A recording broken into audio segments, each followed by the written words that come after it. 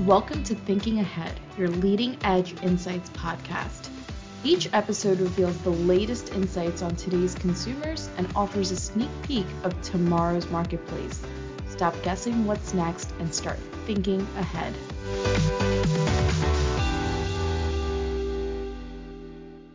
Welcome back to another episode of Thinking Ahead, your leading edge insights podcast. Today, I'm here with Garrett Schatzer, Senior Consultant from GfK Consumer Life. Welcome. Thank you very much. It's good to be here. I'm excited because it's your first time on the podcast, and we're talking about something that's really topical. It's been something that's been prevalent year over year here at GfK especially. We're talking about generations. And this episode specifically is talking about how our generations or how our consumers from different generations define expectations. So let's just dive right in. Where are the generations today, and maybe what are some of the key traits or, dominant characteristics that, we should be on the lookout for? Yeah, sure thing. Sounds good. So, the big four, that we're concerned with as, GfK, Consumer Life, and pretty much all of our clients and brands are Gen Z, Millennials, Gen X, and Boomers, right? We're all pretty familiar with that. But where they are, it's always shifting, it's always changing. But for now, Gen Z, those are people that age from 25 and younger down to around the age of 10. They haven't really cut off yet. We'll see what the defining characteristic will be that, kind of presents that line in the sand. But they are, under 25. They are the first global generation. That's what, one of the really defining characteristics of them. It's mostly because of social media and the internet. They are just simply more connected than other generations have been because of tech. They are somehow, because of that, more mature. They are young, yes. But when we think about where millennials were at the same age as Gen Z, millennials were all about fun, getting out there, just kind of living that young and youthful life, taking more risks, etc. But Gen Z, we've explained that they are a bit more serious, perhaps. And this is because, at least, our working hypothesis is that because of social media, they were able to see all of the pitfalls of millennials, and millennials were on there. I am the eldest millennial, born in 1980. So it's, one of those things where we were on Facebook early, Twitter, all the social media apps, Friendster before that. And, something happened to us, we'd share it with the world. So let's say I got denied from college, I'd share it. Or let's say I struggled finding my new job, I'd share it. So Gen Z was able to see all of that. So they were able to realize, like, hey, even though we're young and this should be a time to simply enjoy ourselves, we really have to set ourselves up for success. millennials,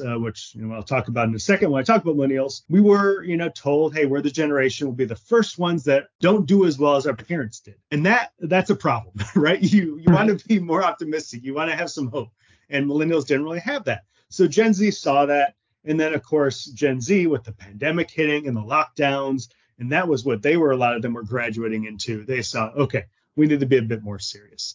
Moving on to millennials, as I said, I'm the eldest, so this is about age 43 to 26. We are in the middle of our careers. We're in the middle of family lives, right? So most of us who have families will have already started them by now. Not many of us in school anymore. So that's really like how you think about millennials, is that entering the prime years of family and career. Just past the prime is Gen X. So these are ages, I think it's 44 to 59, 58, something like that. And they are often referred to as the sandwich generation. They have been for a long time. Yeah. And that, I think it originally came from that boomers are a bigger generation than they had the smaller Gen X because of what happened in American history, global history. And then, millennials came afterwards, the boomers, the baby boomers, that's where the term comes from. So there are a whole bunch of millennials too. So Gen X is right dab in the middle, kind of small. But now they are leading in income. They are leading in spending. And that's because they are in their 50s, most of them, early 60s. They're more established. Yeah, exactly. And they are very much into the careers. Some of them are now empty nesters, so they no longer have to support their Gen Z children. But along those lines, that's not all of them. Another important part of the Gen X generation is that they are in the middle, again, and sandwiched between some are caring for their dependents while also caring for elderly parents. And it causes a lot of stress for many in the generation. And it just, it could be social commitments. It could be financial commitments. It could simply be emotional commitments that are really can take an impact on them. And then finally, boomers. the oldest, at least in the 4 generations. And they are kind of defined now about near retirement, early retirement, and actually being retired.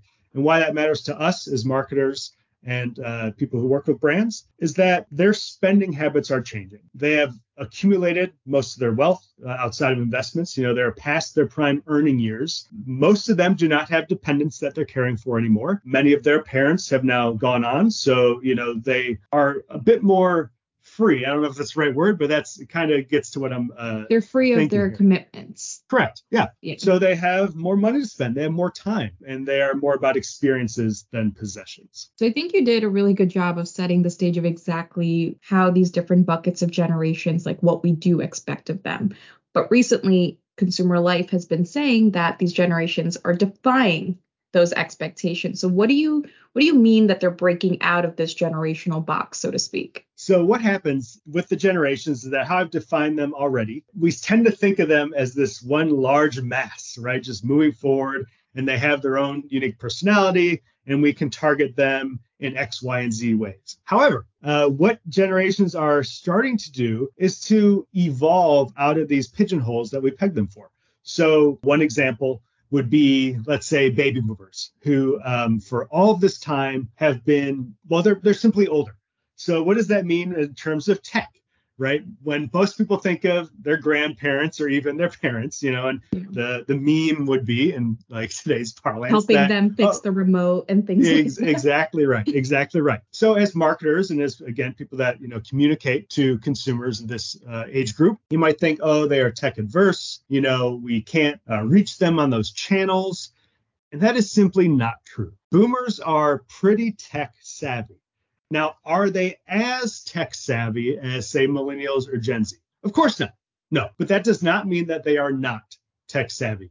Both can be true. So with the boomers, one example, I was working on a different project earlier this week, and I saw that Americans aged 70 and above, so not just boomers, but the elder boomers and above, the previous generation, nearly 2/3 do their banking online. They're banking. So when we're thinking about boomers, how brands may want to reach them, you should remember that boomers are more engaged than, say, Gen Z, because Gen Z, they have been brought up in a time where tech, yes, it's ever present. You can't escape tech as a Gen Zer, but that goes both ways. So they know all the benefits of tech, but they also know all the downsides of tech, right?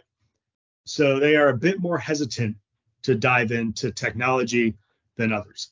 Going back to the banking example, this enables them to trust themselves with using the banking and not, transferring the money to somewhere where it shouldn't go. They're comfortable with their skills. Yeah. And then finally, it's thinking about how you might want to reach them. Going back to this tech-averse idea. Once again, they are not. And we can go back to social media as an example. So if you've followed anything about social media trends in the past few years, you'll know that Facebook is losing younger customers, but they are gaining older customers, right? So I forget what the joke was, but it's something along the lines of, if you want to get your grandchildren off of Facebook, sign on to Facebook. But boomers are there. It's the most used social media service. So when you're talking about that platform, boomers are there, so you can reach them there, right? Exactly. It might not be the best idea to, say, put marketing dollars towards Instagram to reach baby boomers, but there are other digital lines open. Most of them use email, for instance. And then some of these social media apps, they are streaming more. I saw an article recently, I think it was in the Wall Street Journal, about one of streaming TVs and then even broadcast TV. One of their largest segments right now are the boomers, because they are the ones that are used to sitting down and watching a show straight through for 45 minutes or an hour. Whereas someone younger will just see it in bite-sized chunks, as they go about their day.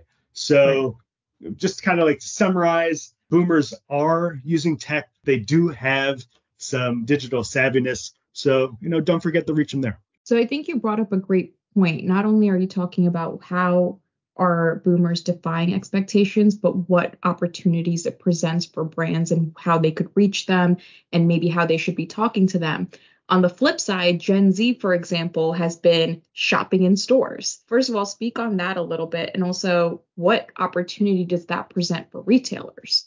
So it's easy to pinpoint this to the pandemic, where Gen Z, high schoolers, middle schoolers, early college, this is their age where all of a sudden they were locked down, they couldn't go outside, they couldn't see their friends, and they couldn't shop. So when everything all of a sudden was focused on your tablet or your laptop, you start to miss things about your life. So what happened with Gen Z in particular is that once the lockdowns were lifted and people were less concerned about COVID, they started really missing the tangible sides of shopping, right? So being able to feel clothing, being able to try it on, being able to, actually take an eyeliner and put a sample on your face to see if it makes you, feel better about what you're trying to present.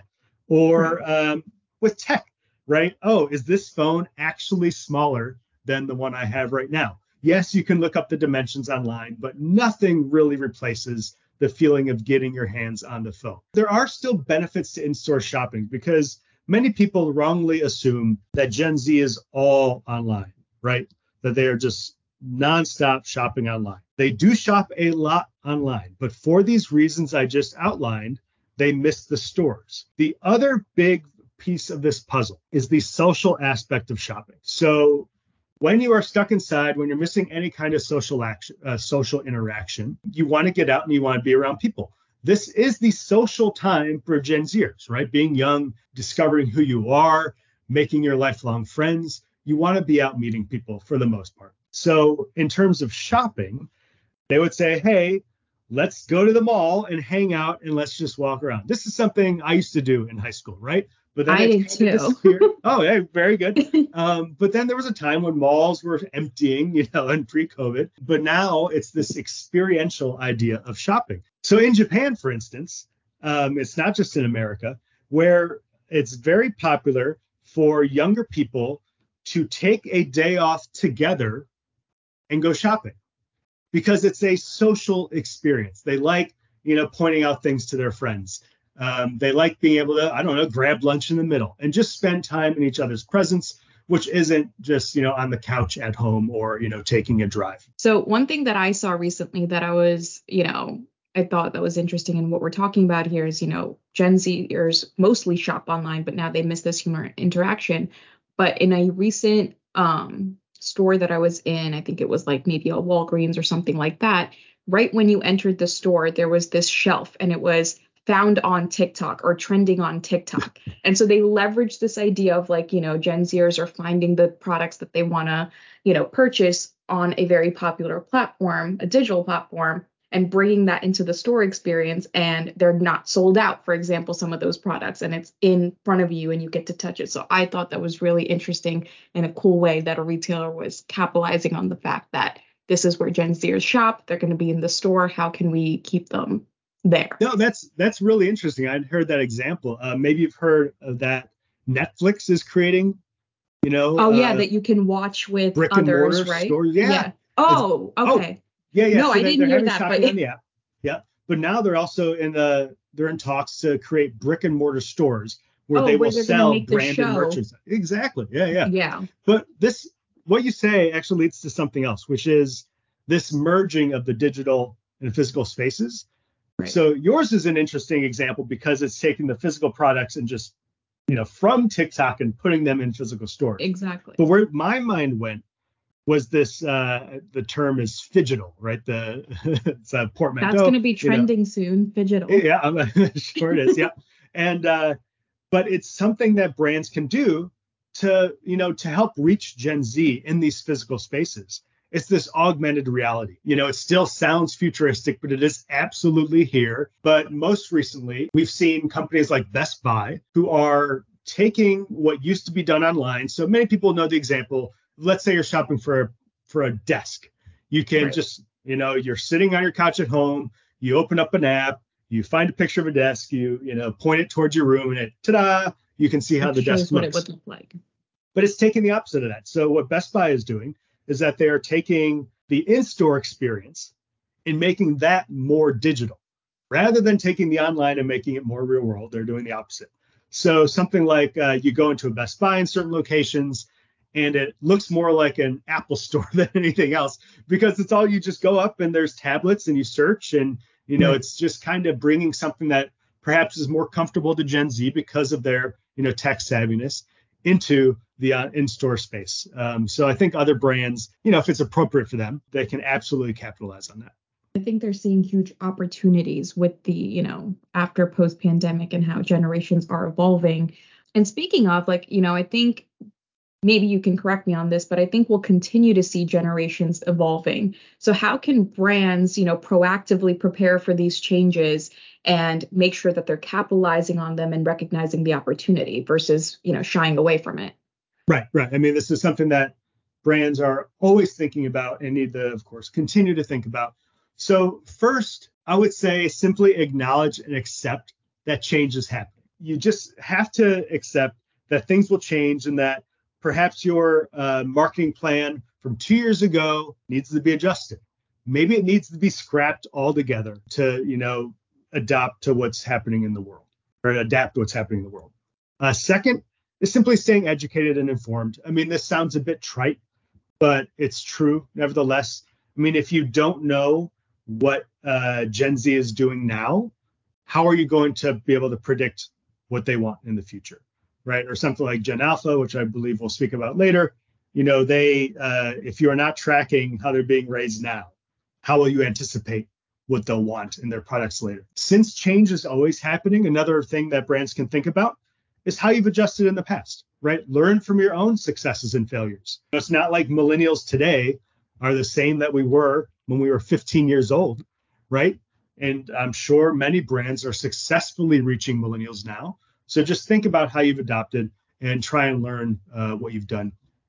Another example, I mean, not to put too much of a sales spin on it, but reach out to us at GFK. I was just going to say, Yeah. how can brands think about consumer life as part of their, toolkit or their playbook to be in touch with the trends that are coming up and adjust accordingly? Right. I mean, this is our job, where brands may be experts in their particular field, in their particular vertical, the category. We have a much larger view and oftentimes a deeper view. I mean, some of our data goes back 50 years, so Right. we can really learn about, let's say, if we're trying to predict what Gen Z is going to be doing in the next decade, right? Because Gen Z, they're still young. What about when Gen Z has families? What about when Gen Z are further along in their careers, when they have that purchase power to go out and buy their cars? How are they going to behave? Well, what we can do is we can look at the trends of, let's say, use the example again, how millennials were at Gen Z's age and now how millennials are now. And we can compare where they were at the same life stage, how millennials evolved, and use that to help predict how Gen Z's evolve. That's something that we do for clients all the time. And I mean, really, any information, any leg up you can have on the competition should be really welcome. Definitely. Well, I want to take a little bit of a, different approach now. We talked about these 4 key generations that are very prevalent in today's, how we look at consumers. But there's another consumer set that's coming up, and that's Gen Alpha. And it's very interesting because it's very new. Not a lot of people have talked about it yet. And I think it's really cool that you guys are already diving into this generation and, starting to put some information around this. So who exactly makes up Gen Alpha? And, how do we approach this generation, or how do we look at them compared to these other 4 that you mentioned earlier? Right. So let's just start with who they are. So Gen Alpha is simply the term for the generation coming after Gen Z. Now, at the top of this talk, I said that Gen Z hasn't really been defined yet at the bottom for the youngest age. But with Gen Alpha, most institutions or experts say that Gen Alpha, the oldest of them are perhaps age 12 or 13. And then that will go down to people who aren't even born yet. Of course, we don't know what that cap will be as of yet, but most generations are usually around 15 years or so. So that would put us roughly around the year 2025. So it's the segment from not born to about, preteens. Importantly, these are the children of millennials, right? That's how we're thinking about them. We actually just released our first report on Gen Alpha. So to think about how Gen Z is being shaped, you have to really look at millennials. The other big aspect of Gen Alpha, I'll just say at the out, is that Gen Z is currently the most diverse generation. Gen Alpha is going to really put diversity on the spectrum. I think I saw by the year 2050, so when, Gen Alpha is, now into their like early adult years, more than 50% will be non-white. Yeah. Wow. So, we already know that's happening, like the Hispanic influx, That's powerful. Yeah, Asian American influx. Yeah. We've seen this happening for decades, and it's just continuing. We have not plateaued at all. So Right. for brands, when you're starting to just think about Gen Alpha, I mean, let's say you're an automotive brand. Gen Alpha is not driving yet. You're not really thinking about that. But you can already learn from how you're approaching younger millennials and then Gen Z as Gen Z gets into that automotive power, right? So Gen Z, currently the most diverse. How are you changing your messaging? How are you doing two things? One, how are you diversifying your messaging to reach separate groups? And also, what is the common messaging that you're using to, reach everybody? Yeah. Because you need common messaging, right? Or else Something you're just that's going to sound like unifying. you're pandering to everybody. Exactly. So the learnings, again, your successes and failures in reaching young millennials and Gen Z, start thinking about and taking notes, throw it in the bank for how you may adapt when Gen Alpha comes of age. So, I think you already kind of started touching on this, but you mentioned a key attribute right there of Gen Alpha. But what are some other key attributes that we need to look at for Gen Alpha? And that could include, home life. You mentioned millennials are their parents. So what are they thinking about in relation to Gen Alpha? And then well-being. And then also I think tech is really important to talk about here because we see that it's influencing each generation very differently. Right. So actually, we'll start with what you mentioned about millennials and their parents. The first thing that comes to mind and something that we track in our data is approach to parenting. So, Gen Z gets a lot of flack for being too coddled. And, regardless of where you stand on the political spectrum, woke means something to you, right? And that is largely because of Gen Z. Some experts believe that is largely because of how Gen Z was raised. So we can go to millennials who were raised by boomers and kind of see that effect, how boomers were raising millennials and now how millennials are raising Gen Alpha. There have been some terms used over the years for parenting styles. You may have heard of helicopter parents a few decades ago, right? Which is just where, the parent is kind of hovering and just watching over things. From there, I think the next term was lawnmower parents, which they just wanted to clear a path, make it a bit easier for their children to progress in life. And then you have bulldozer parents, which the term is used that they're clearing any and all obstacles out for their children's, growth in personal, social, career-wise, whatever, what you have you. So with millennials, it's going to be very interesting to see how they are raising Gen Alpha and seeing, because now millennials are old enough that they can reflect on how they were raised. They can see how Gen Z has been turning out, and they can adjust to that. Because as we know, each generation kind of bolts against the previous generation. There's always going to be some kind of difference. So how is millennials revolt against perhaps how they're seeing Gen Z going to affect how Gen Alpha is being raised? And we already have data on this, actually. So one of the things we track in our data, which I mentioned, was that we ask, do you believe more in a traditional style of parenting or a what we call democratic style of parenting? So traditional is parents say so, children do. The democratic one, as you might surmise, is that, hey, it's more of a conversation. It's a discussion with your child about what do they want? What is their input? And millennials are leaning more towards the democratic side. What's fascinating about that is that we are already seeing how that affects consumption for millennials and their Gen Alpha children. Gen Alpha are in ways influencing what their parents want more than other generations previously. So, of course, if you have kids... So it's almost a flip. Yes. So if you have kids and, you're thinking about what kind of food to buy, of course, what your children will eat will affect, what you buy. What you purchase. Tech is the same way. If there's a hot new item out, yes, that will influence in what you buy. And then all of a sudden you'll have that in your household, right? The hot new item that Gen Z wants. Millennials are being more influenced in these sectors than previous parents have been.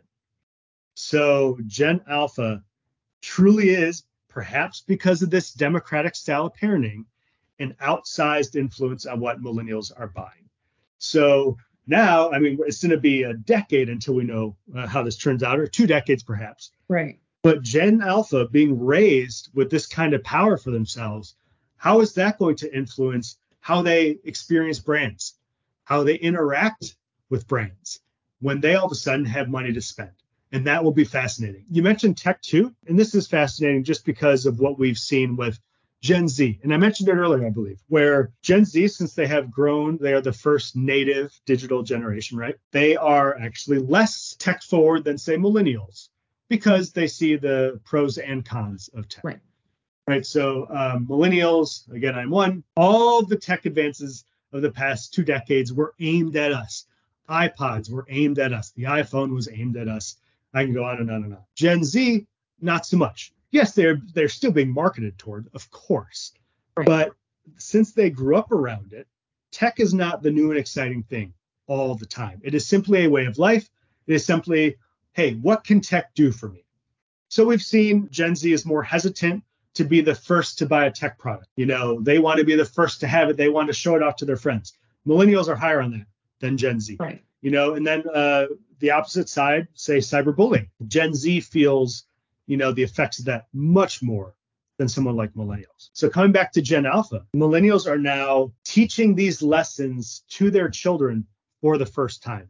Gen Z learned it themselves. Gen Alpha is being raised with all of this already being known. You know, that's a really important distinction. So when, millennials are thinking about what tech to buy for their kids, what age is the right age to buy a cell phone? Exactly. Is it 7 because all the other kids in the class have it?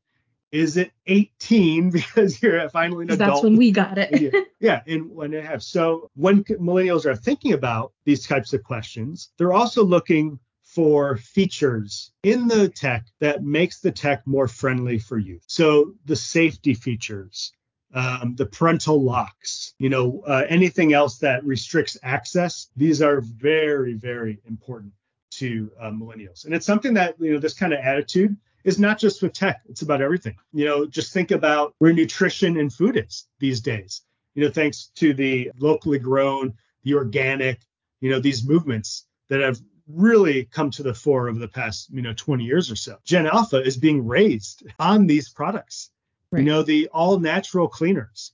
These are something that Gen Alpha will just be growing up and seeing. And so it'll not only shape how they view the world and how they view brands, but it's also having a direct effect on what products they're being shown, because millennials care very much about these things. So as we close out this conversation, you kind of already touched on all of this throughout, this whole episode, but if you were to package it up nicely, as we think ahead, what are some of the emerging trends or changes on the horizon that brands and marketers should be preparing for in the coming years? I think you really talked about what we should look at for Gen Alpha, but in general, as we're looking at generations, how can brands be prepared? It's something you identified earlier, where change is always coming.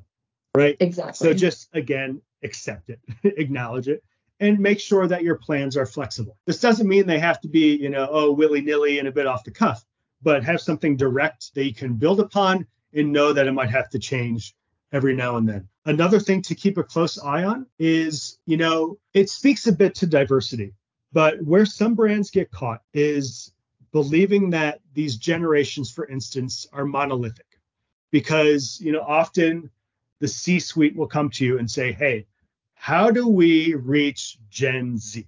And they're thinking of them as a single entity. And I mean, you stop to think about it for 5 seconds and realize that's not true. But creating effective marketing strategies and brand strategies about that, it's quite a different story. So knowing that, again, I was speaking to it with the marketing example where, identifying what is common across your brand, because you want consistent messaging. You don't want to be pandering, but also build in this idea of reaching individual groups in ways that are meaningful to them, and most importantly, that are sincere, coming from the brand. Consumers, younger consumers especially, are very quick to identify when brands are being insincere. If your whole brand image is built around something, it can be anything. It could be nature, for instance, then have any messaging you put out also be true to what you speak about nature.